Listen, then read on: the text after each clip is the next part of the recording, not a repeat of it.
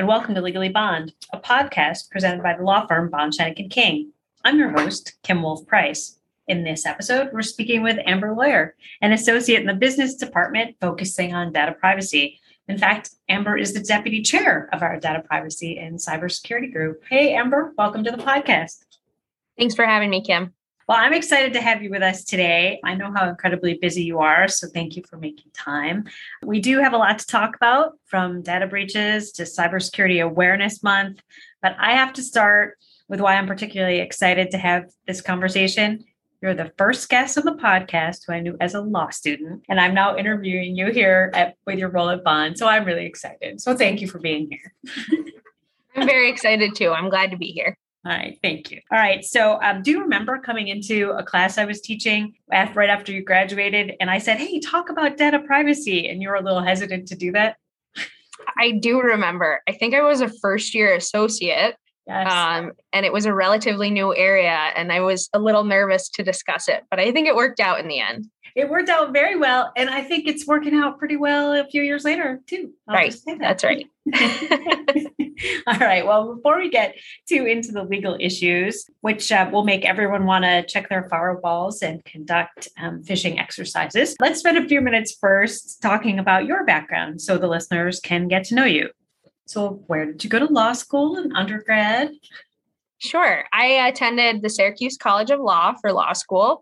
And for undergrad, I attended St. Lawrence University. Very nice. And so since you're not too far removed from law school, what were some of the things you were involved with in law school? I was a member of the Syracuse Law Review. My 3L year, I was business editor. I was also a member of Moot Court Honor Society, and I participated in law school flag football, basketball, and softball. Very nice. All right. Very nice. Little known things about law school that they have all those teams roaming around. Right. I do remember all the injuries that would happen. Yes. Yeah. I actually ruptured my Achilles in the law school basketball tournament. So that was the end of my basketball career. Yes. Very, very dangerous. Who knew lawyers were so aggressive? Who knew? So, Amber, how'd you get to Bond? That's a good question. So I received an offer for my 2L year summer for the Bond Summer Associate Program, which I accepted. I summered here and I was lucky enough to receive a post-grad offer. I started in September after I graduated, and I have been here ever since. All right. And we're very glad of that. Very glad of that. So I guess one thing we didn't touch on, where did you grow up? So I'm actually from the Adirondacks, Tupper Lake, New York. It's a very small town up near Lake Placid. Beautiful up there. Very beautiful. Everyone should go visit. Good part of the state to go take a look at. All right. So any pandemic hobbies or binge watching, since this is our theme while we're still going through this? Well, my fiance and I are both golfers. So we've been trying to extend the golf season as long as possible in upstate New York. But in terms of binge watching or hobbies, I think we've binge watched every single possible show throughout the pandemic. So I guess all of them just to get by. We've reached the end of the catalog. Yes, that's right. We need some new ones. I totally understand. Well, thank you for the background. I usually say that's important for listeners to get to know the guest, but I always really enjoy that part too. So it's probably just self-indulgent. All right. So we had Jessica Copeland, the chair of the Data Privacy and Cybersecurity Group, on the podcast, but that was a few months ago now.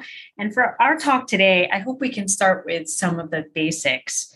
So let's start with the acronym that got the ball rolling, GDPR. Amber, what is it and why do we know about it? Sure. Great place to start. So GDPR, or also known as the General Data Privacy Regulation, is a data privacy regulation developed in the European Union. It was a regulation intended to harmonize data privacy laws across Europe. It was adopted in 2016 and became effective May 25, 2018. Around this same time, data passed oil as the most valuable resource in the world. Wow. Okay. And maybe we should say that again.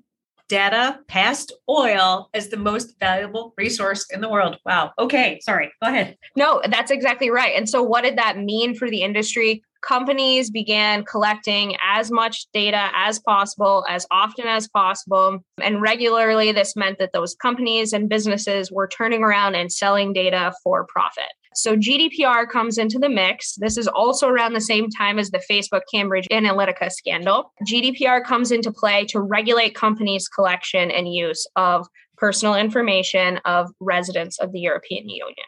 It really was a seminal data privacy regulation, which came into play right when I started at Bond, Chenick & King. And it affords privacy protections and rights to individuals located in the EU. So that's the general background of GDPR. Okay, so why do things like this matter to, say, a small business in the Adirondacks with an online presence? Why would GDPR matter to them? Sure, that's a great question. So the regulation is extraterritorial in scope.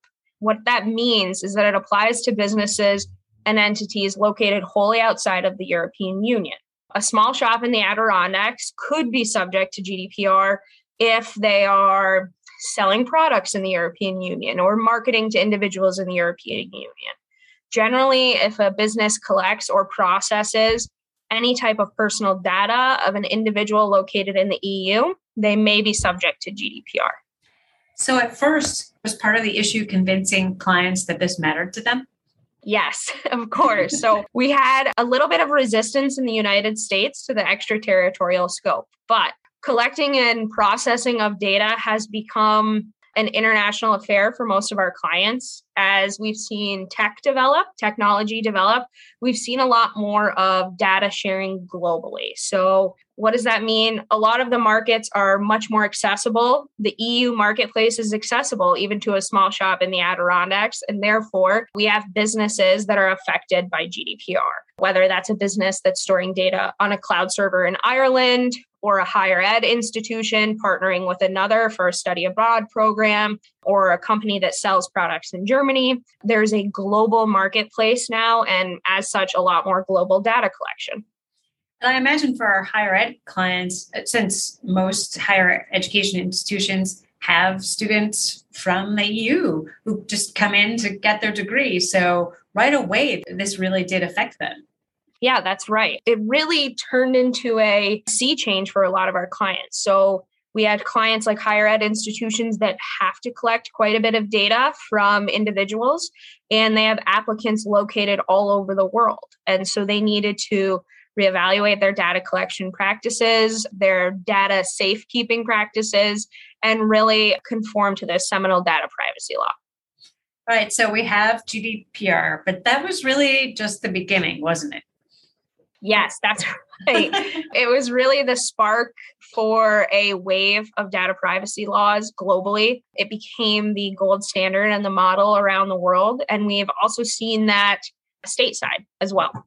Yeah, and I think an issue there that you and I have talked about outside of the podcast, because yes, I do talk about these things outside of the podcast. That's how much of a nerd I am. It's okay. But in the US, there isn't a federal or national law on this topic, and it's state by state. So can you talk a little bit about which states have data privacy laws and what's coming up?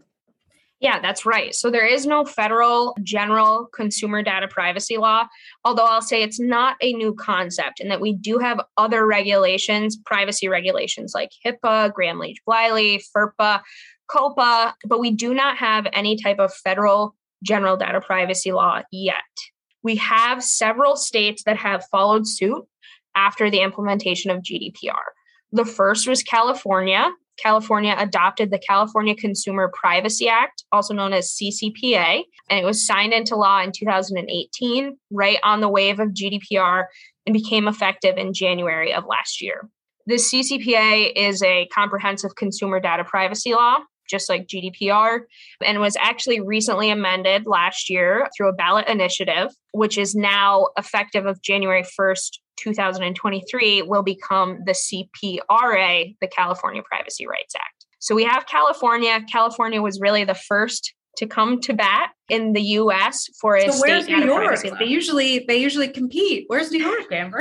That's right. So New York has a few active bills in play. We haven't seen anything yet. The next state to follow was actually Virginia this year. Virginia passed a comprehensive consumer data privacy law, and then Colorado. So right now we have California, Virginia, and Colorado. Up to bat, I would say, would be Massachusetts, New York, maybe North Carolina, Pennsylvania.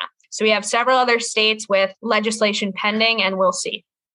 Okay. Well, and just for those who love acronyms, things like FERPA or the Federal Education Right to Privacy Act, and HIPAA is our Healthcare Portability and Accountability Act. So, and then CCPA is now CCPRA? CPRA, the California Privacy Rights Act, which amended CCPA. CCPA. Okay. And now with these various state laws, are they fairly similar, or are there nuances that clients need to pay attention to? There are nuances between the laws, between the statute in California and then what's coming in Virginia and Colorado. So we don't know yet what we will see for Virginia and Colorado, but I would say that they are modeled after the California Consumer Privacy Act, which is modeled after GDPR. So our clients have a general understanding of what they need to look out for. There are specific nuances in that there are very specific regulations around CCPA and timeframes and notice obligations and things like that. So there is somewhat of an individualized approach. But if our clients are compliant with GDPR, then they are miles ahead of clients with no general data privacy compliance. And I'm sure there are businesses out there who fall into that second category still. Yes. Oh, yes. Plenty. And the reason you said that with Colorado and Virginia is because the law may have passed, but the regulations on how to implement that law aren't out and fully in place yet. That's correct. So Virginia is not even effective until January 1, 2023. Colorado is July 1, 2023, and we do not have all the implementing regulations yet. But that doesn't mean that businesses should wait, in that you need to start changing your data collection procedures as soon as possible to try to comply with those state privacy laws. Yeah, it seems like it would be impossible to, on December 31st, try to learn to comply with these, right? This is something that takes some ramp up. That's right. Businesses need to have an understanding of the life cycle of their data, what they're collecting, where they're sending it, how long they're keeping it in order to comply with these various state laws. And that's not something that can be done in a day. Yeah, so it's habit change, it's policy change for businesses, and then maybe some investment for folks as well, if cybersecurity and data privacy are not things that they've invested in along the way. Yes, that's right. I think the mindset is shifting quite a bit in the business realm. Originally, it was collect everything we possibly can get. And now we're seeing a change to collect only the data you need and keep it for only as long as you need. And that's part of their risk mitigation strategy. Right. That makes perfect sense to me, instead of keeping everything, because the more you have, the more risk. That's right. Okay. Well, so if that's not enough, let's throw in the largest economy in the world, right? So there's another non-US law that is about to take effect, isn't there? There is. So very timely question. China just passed its own comprehensive data privacy law, the Personal Information Protection Law, called PIPL, because everything has to have an acronym here. It really does. We have to keep up with all of the acronyms. I guess you could call it the ABCs of data privacy. And that personal information law is effective November 1, 2021. So we have a very short ramp up period for our clients that are affected by the PIPL. And it affects both public and private sector institutions, any institutions that collect data of Chinese citizens. And so that's going to be another massive overhaul to the data privacy world, in that we now have to change our procedures to collect data from data subjects located in China. So it would seem like a lot of hospitality and tourism clients, higher ed clients, and people who sell on the internet, who may be selling and reaching into the largest global economy. That's right. Just a few businesses. Right. Just a couple. Just a couple. All right. And that doesn't give you all much time to get ready. That's a pretty quick change. We don't see that typically. Even GDPR, it came about and there was time to ramp up and comply, but there's no ramp up time here. That's right. So you only have until November 1st. It is a lot different than GDPR, where we really had a 2-year ramp up window. And so hopefully we'll get more information and more implementing regulations to figure out exactly what is required. But like GDPR, it appears as if privacy notices and policies need to be changed, and the way you collect data and when and if you need consent to collect data all of those aspects of doing business in China will need to change within the next few months. All right. Well, that's not a lot of work, though. Okay, great. Well, so US law is fragmented and global law is changing. And like anything else, of course, ignorance of the law isn't a defense to any future action. So you can't put your head in the sand here. Can you give us a broad view of what a data privacy and cybersecurity lawyer does? Sure. So my day-to-day involves a little bit of everything, but I guess what I would first say is compliance obligations. So our clients need to comply with all of these data privacy laws that we're talking about. And what does that mean? They need to update internal policies, external policies. They need to be providing proper notice to individuals to be fully transparent. They also need to change their collection processes. And so I work with a lot of clients on that. They need to set forth playbooks on how they manage and handle these new privacy laws and also cybersecurity laws. I also focus a lot on risk assessment and risk mitigation. So what does that mean? Vendor review. Are you providing data to vendors that need to keep it safe and secure? Are you developing new technology, and how do we mitigate risk in data collection there? How long are you keeping data for, and do you have proper retention schedules? And then also training. So the number one way to mitigate risk is to train your employees. And so we work a lot with clients on that and making sure that their employees are informed and have a knowledge base to protect data. The final aspect, and probably the scariest aspect of my job for our clients, is crisis management and response, right? So if you have a cybersecurity incident, how do we assess the incident? Is it a data breach? Do we have to notify authorities? Do we need to get the relevant state authorities involved? Do we need to notify individuals? And then how do we remediate? So how do we fix the issues that we've learned throughout the crisis? So that's really where my focus as a data privacy and cybersecurity attorney lies. So it seems to me that clients should talk to a data privacy lawyer before there is an issue, shouldn't they, for that risk mitigation? That's right. So you'll hear it in the news all the time. It's no longer if you have a cybersecurity incident, it's when. And so clients need to prepare ahead of time for a cybersecurity incident. They need to set the playbook so that they can respond accordingly if and when, more likely when, they have a cybersecurity incident. I think clients now recognize that cybersecurity and data privacy issues are the biggest risks to their infrastructure and to their business. And compliance and risk assessment up front before you have an incident really helps to update your processes and your security posture before you have an incident. That makes perfect sense. And it's not based on business size. I think at first, smaller businesses were thinking, well, that's just for the big guys. That's not for me. But that isn't the case, is it?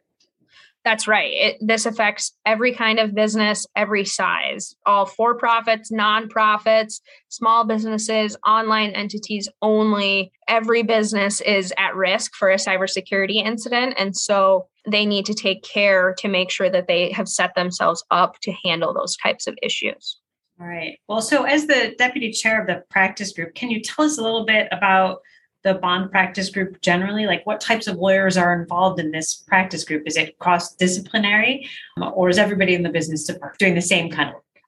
Sure, great question. So the data privacy and cybersecurity group is an extremely diverse group of attorneys in that it is cross-disciplinary. So data privacy and cybersecurity touches every kind of entity, as I just said. And because of that, we have attorneys that assist with compliance and crisis management, but also attorneys that assist in things like structuring a deal and an M&A deal to value data as an asset, or a labor attorney that drafts a bring your own device policy for an employee handbook.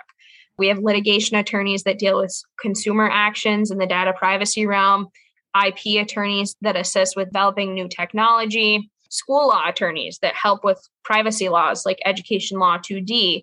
So we have attorneys from every single department because data privacy and cybersecurity affects every single department. And that's been great for the practice group. Right, that diversity of practice must really help you all learn from each other as this develops. That's right. So the field develops so rapidly. I think we've seen a new data privacy or cybersecurity law in so many new sectors in the last 5 years. I don't think it would be an exaggeration to say that this changes weekly. And because of that, and because we have so many attorneys involved, it's a lot easier to stay on top of the issues for our clients and to be able to advise clients about data privacy and cybersecurity from every aspect of their business. It's not just a business transaction. It's not just a policy or potential risk mitigation for litigation. It's all of the above. And we have such a large group that we can stay up to date on the ever-changing landscape. That's great. And, you mentioned the valuation in a deal, particularly and perhaps an M&A, merger and acquisition. I really hadn't thought about that valuation aspect. How much is this data worth as we're trying to combine companies or takeovers, whatever the case may be? We thought IP valuation was difficult. This must be a whole other ballgame.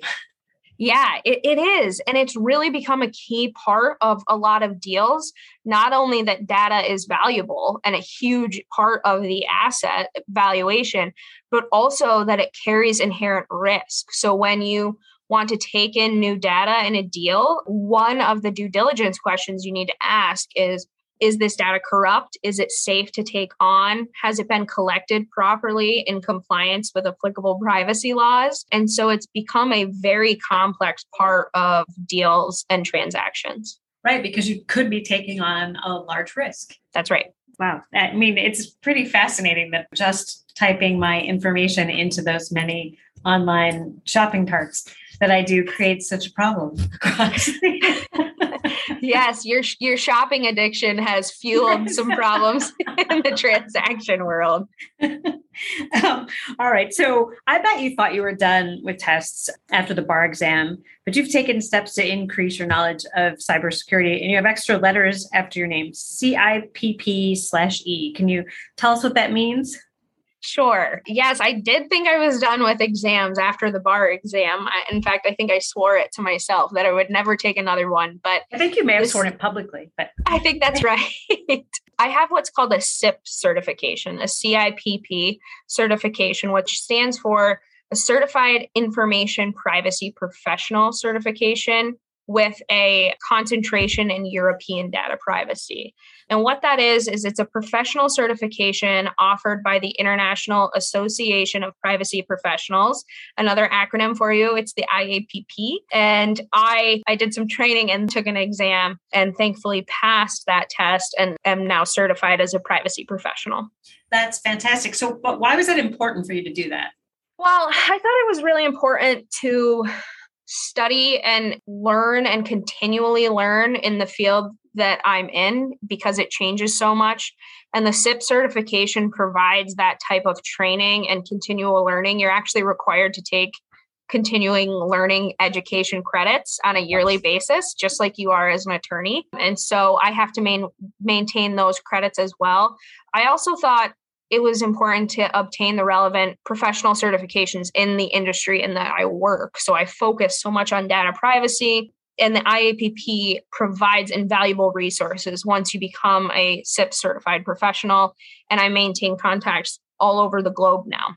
That's fantastic. So it's been a great resource. Yeah. Yeah. Well, congratulations. And that's fantastic. I know that was earlier this year? It's all a blur. Yeah, that's right. It was actually at the end of last year. I added it to my pandemic to-do list, but I am likely to take the US certification as well. So we'll add that one in too. That sounds great. All right, very good. So you're not done with tests, Amber. Not done. That's right. Well, I learned something recently that October is National Cybersecurity Awareness Month here in the US. That seems like a relatively new commemoration. Is the purpose to increase the general knowledge base so people or businesses can feel more safe and secure online? Yes, that's right. So National Cybersecurity Awareness Month is meant to bring about the importance of cybersecurity awareness for people and businesses generally, so that they understand the cyber risks that are out there for themselves. And as you've seen in the news, every day there's a new cybersecurity incident, an attack, ransomware, phishing, a data breach, and it's caused so many issues for our clients and for individuals in general that we're hopeful that this month will help to drive up knowledge and understanding of what's out there in the world. And when you do provide your data, when you're purchasing something online, what that means and how to safely and securely go about making those purchases. So is there any particular way, like, will you all as a practice group get together for some type of virtual celebration of this month, or are there other ways you'll mark the month? We actually have lots of content that we'll be sending out this month to help bring about knowledge and information about cybersecurity awareness and how we move forward with that. So look for lots of info coming out of the cybersecurity and data privacy practice group, including information on relevant laws, cybersecurity insurance, policies, trainings, and next steps. We actually also have a great webinar planned on ransom awareness, we're calling it, ransomware, and incident response plans for ransomware. So look out for that as well. And then I think the practice group will probably also have a celebratory meeting for cybersecurity awareness. I would think so. I just did a quick Google search, and the hits were everything from the Department of Homeland Security to vendors and educational institutions. So this really is, a bit of a thing. Yeah, I think so. I don't think it's going away anytime soon. I think we'll see a greater focus across all sectors on cybersecurity and data privacy awareness in the hopes that we can mitigate some of the cyber incidents you're seeing now in the news every single day. So I don't think it's going away anytime soon. And I'm happy to hear that it's becoming so relevant. Well, I'm going to wish you a happy or the best for National Cybersecurity Awareness Month then. And it's a good reminder to listeners to pay attention to data privacy, both for businesses and, of course, personally. So get those phishing exercises going. Put a call in to your data privacy lawyer. This is from PSA on things you should pay attention to. So thanks, Amber. I really appreciate it. That was great information. Thanks for having me. So it's always good to talk to you and hear about how this is going. And I think we're going to have you come back to update us on New York and other laws in the future. Is that a deal? That's a deal. All right. Thanks so much.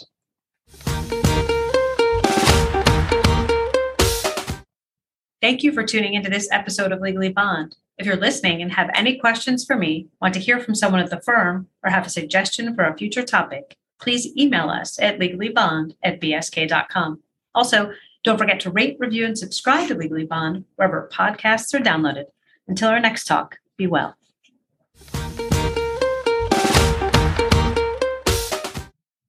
Bond, Shenik & King has prepared this communication to present only general information.